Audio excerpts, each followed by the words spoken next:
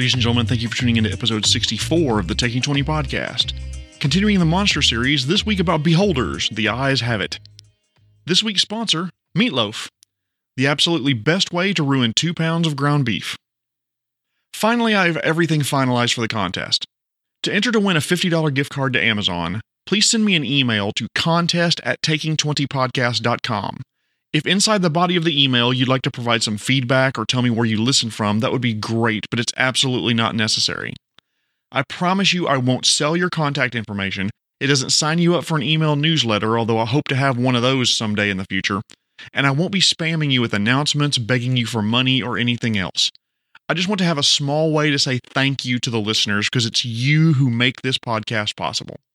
The winner of the contest will be announced at the beginning of episode 75, so that's 10, 11 weeks in the future. You've got a little bit of time, but go ahead and get it sent in. If you or your company would like to sponsor a giveaway on this podcast, I'd be happy to work with you. Please reach out to me at feedback@taking20podcast.com. My last announcement is I have a coffee account set up, so if you'd like to donate to the podcast, ko-fi.com/taking20podcast. Anything would be greatly appreciated, and 100% of the donations will go to continued operation of the podcast. Okay, enough with the damn announcements, Jeremy. Let's talk about some weird-ass monsters. The Eye Tyrant, Sphere of Many Eyes, the floaty, starey, beamy death ball. The Beholder.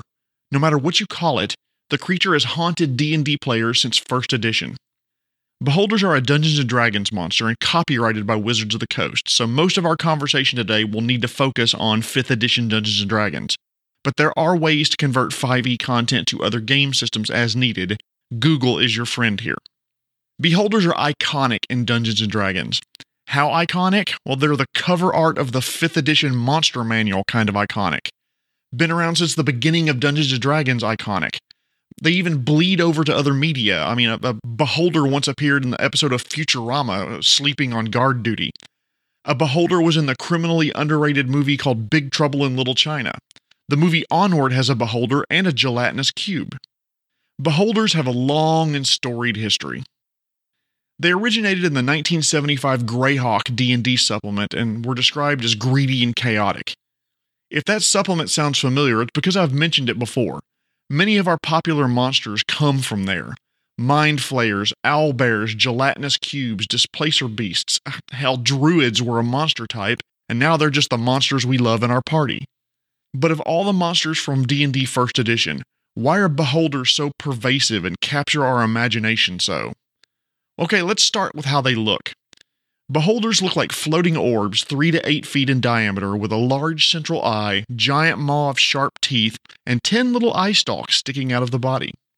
This body type, by the way, is sometimes called an oculothorax, with a giant eye dominating the body's form.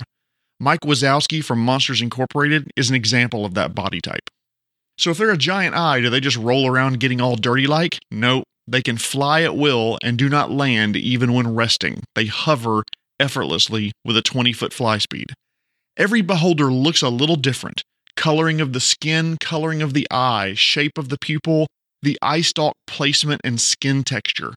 Some even have eye stalks at the end of tentacles. Some look like they have chitinous armor. They can look like however you would like them to look for your campaign and your adventure. Now, as far as abilities go, beholders have 360-degree dark vision out to 120 feet. You can't sneak up on a beholder. They can see in pure darkness all the way around themselves, 120-foot range. They are paranoid. Beholders constantly run scenarios in their heads for how someone could try to kill them, and then they prepare contingencies for that scenario. How paranoid are beholders? Let me quote Volo's Guide to Monsters here. A beholder has plans on top of plans, even for the least likely circumstances.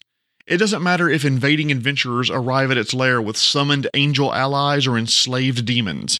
By breaking through the floor, teleporting in, or riding dinosaurs, or girded with layers of magical defenses and armed with advanced weapons. In any case, the beholder's reaction is calculated because it's thought about what it and its minions must do in response to every situation. Oh, to have the ability to plan like that. I could have used that ability dealing with an asshole former boss who liked to shake things up at meetings just because he could. Dick. Anyway, speaking of my old boss, beholders are lawful evil. Beholders have an unchecked ego. They believe they are superior to everyone and everything around them, even other beholders. Beholders believe they are the center of the world. I mean, they're round and the world is round. Makes sense to them. It laughs at attempts to kill them. If it readily becomes available that the attack will be ineffective, it will mock the attacker. Beholders are native to the Underdark, and they are just so weird, strange, alien. They don't sleep in the traditional sense. Their mind is aware of their surroundings at all times.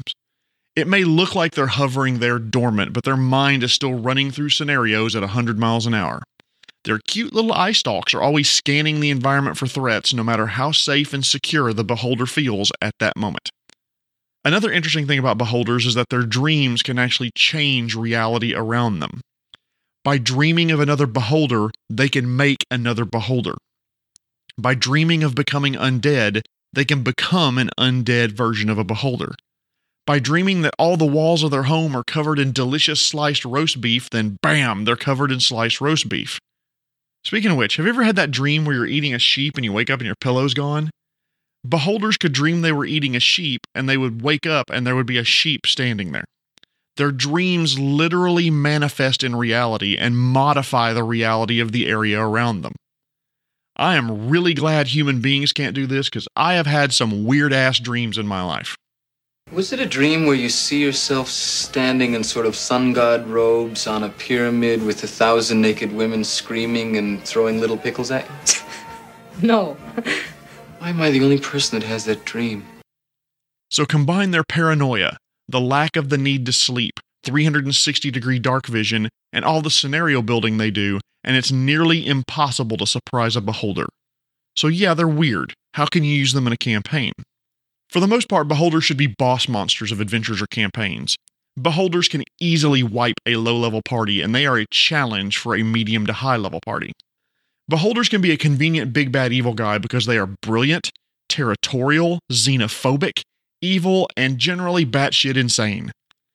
If they see the PCs are a threat, or believe they could be a threat, or theoretically eventually may possibly become a threat, they will do whatever they think they need to in order to deal with these real or perceived threats.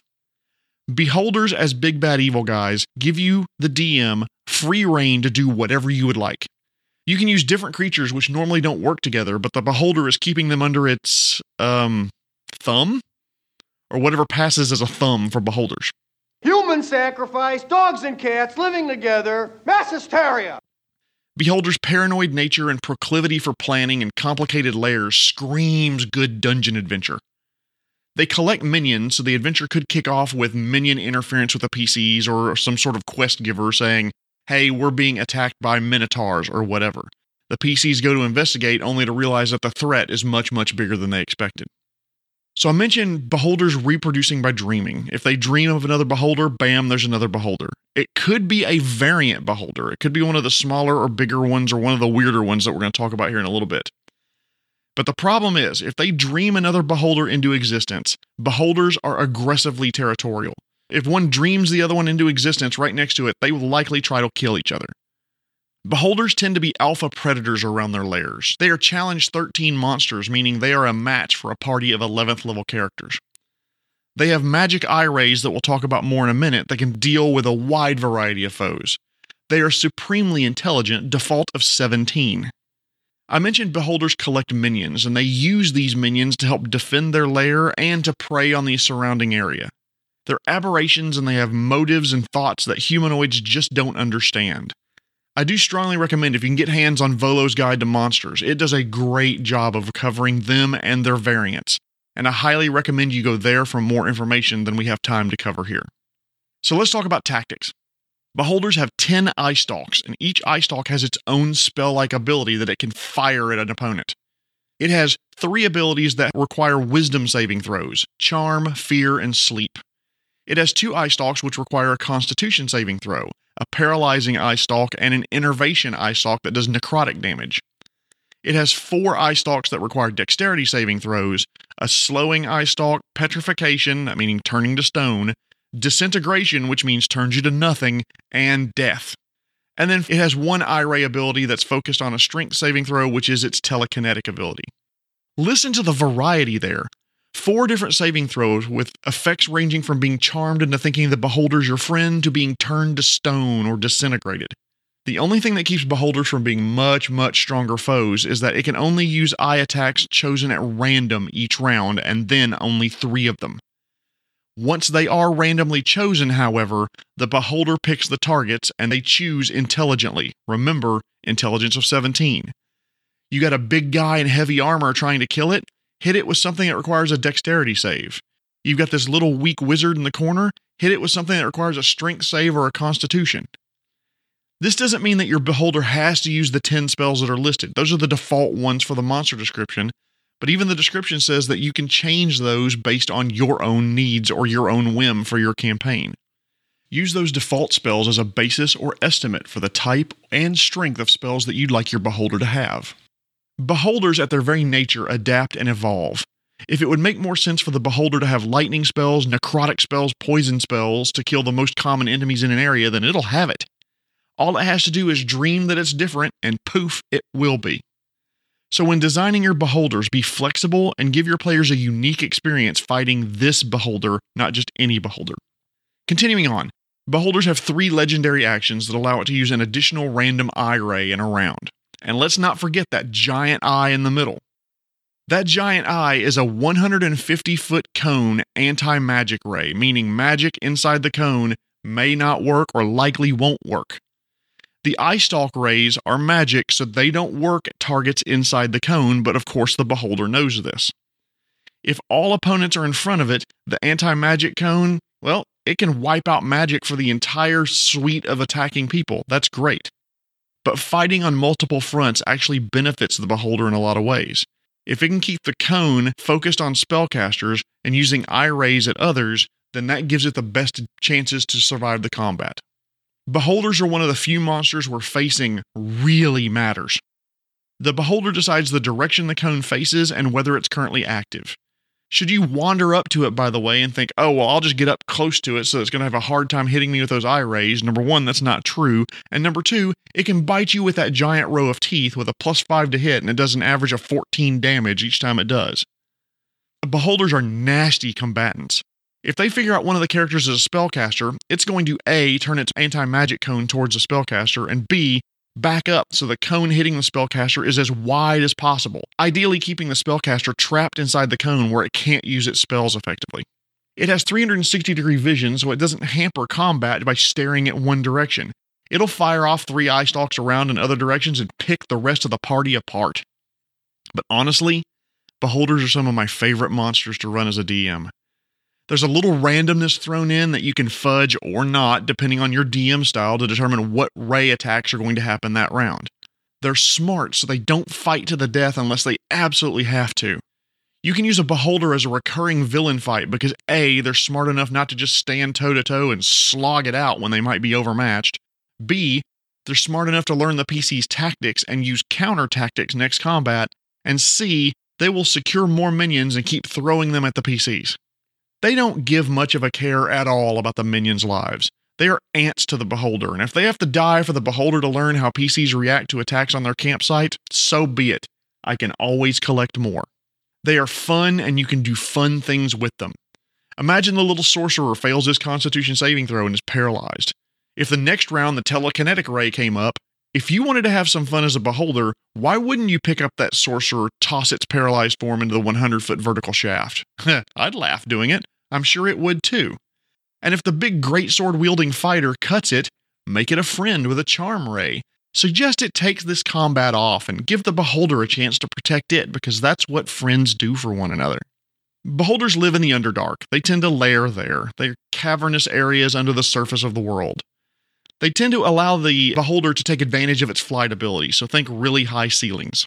Lairs are decorated with trophies and reminders of difficult opponents and those who had the hubris to think that they were equal to the mighty beholder. Beholders have lair actions. They can make a 50-foot square area of ground slimy and difficult terrain. I mean, they can fly, so who cares if the ground is hard to walk on. Walls can sprout grasping appendages that can grapple opponents, and you can make these appendages whatever you would like. They can be hands, they can be tentacles, they can be chitinous crab-like pinchers, whatever you would like. Also inside of a lair, an eye can appear on a solid surface and shoot a random eye ray. Beholder lairs tend to be three-dimensional and vertical. That gives the movement advantage over the lesser creatures that require these piddly things called legs to move. They have connecting tunnels that would allow beholders to move quickly to surprise invaders. It will have strange rooms and traps designed to be safe for flying creatures that your players will have to work their way through. There should be areas of a beholder lair that are safe for minions, but there also should be areas that are quote-unquote beholder only.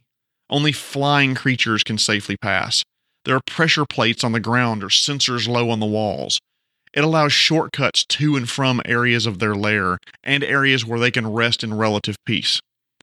But that being said, beholders are paranoid, and they think about thousands or tens of thousands of potential threats, real, perceived, or purely theoretical. Their lair will be set up to prevent against some of those threats. Concrete example. Imagine a beholder thinks that there's some sort of threat from a nearby vampire. Whether there are actually vampires nearby or not doesn't matter. It dreamed that there were. So while it rested, maybe the main entrance was changed to have running water running across it, and the entry door spike trap is now coated in alchemical silver and garlic. To get to the beholder resting area, you have to fly through a room with 100 holy symbols hanging to 100 different deities. PCs invade that crucifix room, and I don't know about your parties, but I know exactly what mine would do. They would inevitably spend an hour trying to figure out why this room has 100 holy symbols in it. It's a clue, I know it, as they stare off into oblivion, trying to solve the riddle of the holy symbols that doesn't even exist. Now imagine if besides undead, the beholder also thinks constructs are going to be a problem. So maybe it has cage traps, magnets, spells, and attacks that do not allow for saving throws and bypass any damage reduction. But we're not done. There are different types of beholders and beholderkin out there. There's one called an eye tyrant that doesn't lead a solitary life, and instead it wants to rule over a group or an organization. It doesn't mean that they like the organization or the people in it, but they see the value of having a collective of creatures that reports to you. They're still paranoid, and they still don't hesitate to eliminate potential rivals. A perfect example of this is the beholder who runs Xanathar Thieves Guild, named, ironically, Xanathar. There's also a death tyrant beholder, which is the beholder that dreams itself into a state of undeath because it fears a mortal life. The eye stalks become little motes of light that fly around it, and they are tougher than beholders. There's a death's kiss beholder whose eye stalks are replaced with blood-draining tentacles because it dreamed it lost a lot of blood. There's one called a goth from the same plane as spectators, but the goth feeds on magic and magic objects to sustain its life. There's a gazer known as an eyeball, which is a tiny little 8-inch beholderkin with 4 eye stalks and an intelligence of 3. Duh. There's also a spectator, which is an extra planar beholderkin with 4 eye stalks. But if you dig further into history, you'll find directors, which were hive shock troopers, eyes of the deep, which were aquatic beholders with 2 big crab claws. There are gougers, which were created by an evil aberration race called the Feyrims. They were ruthless carnivores that hunted beholders. There were observers and overseers and others as well.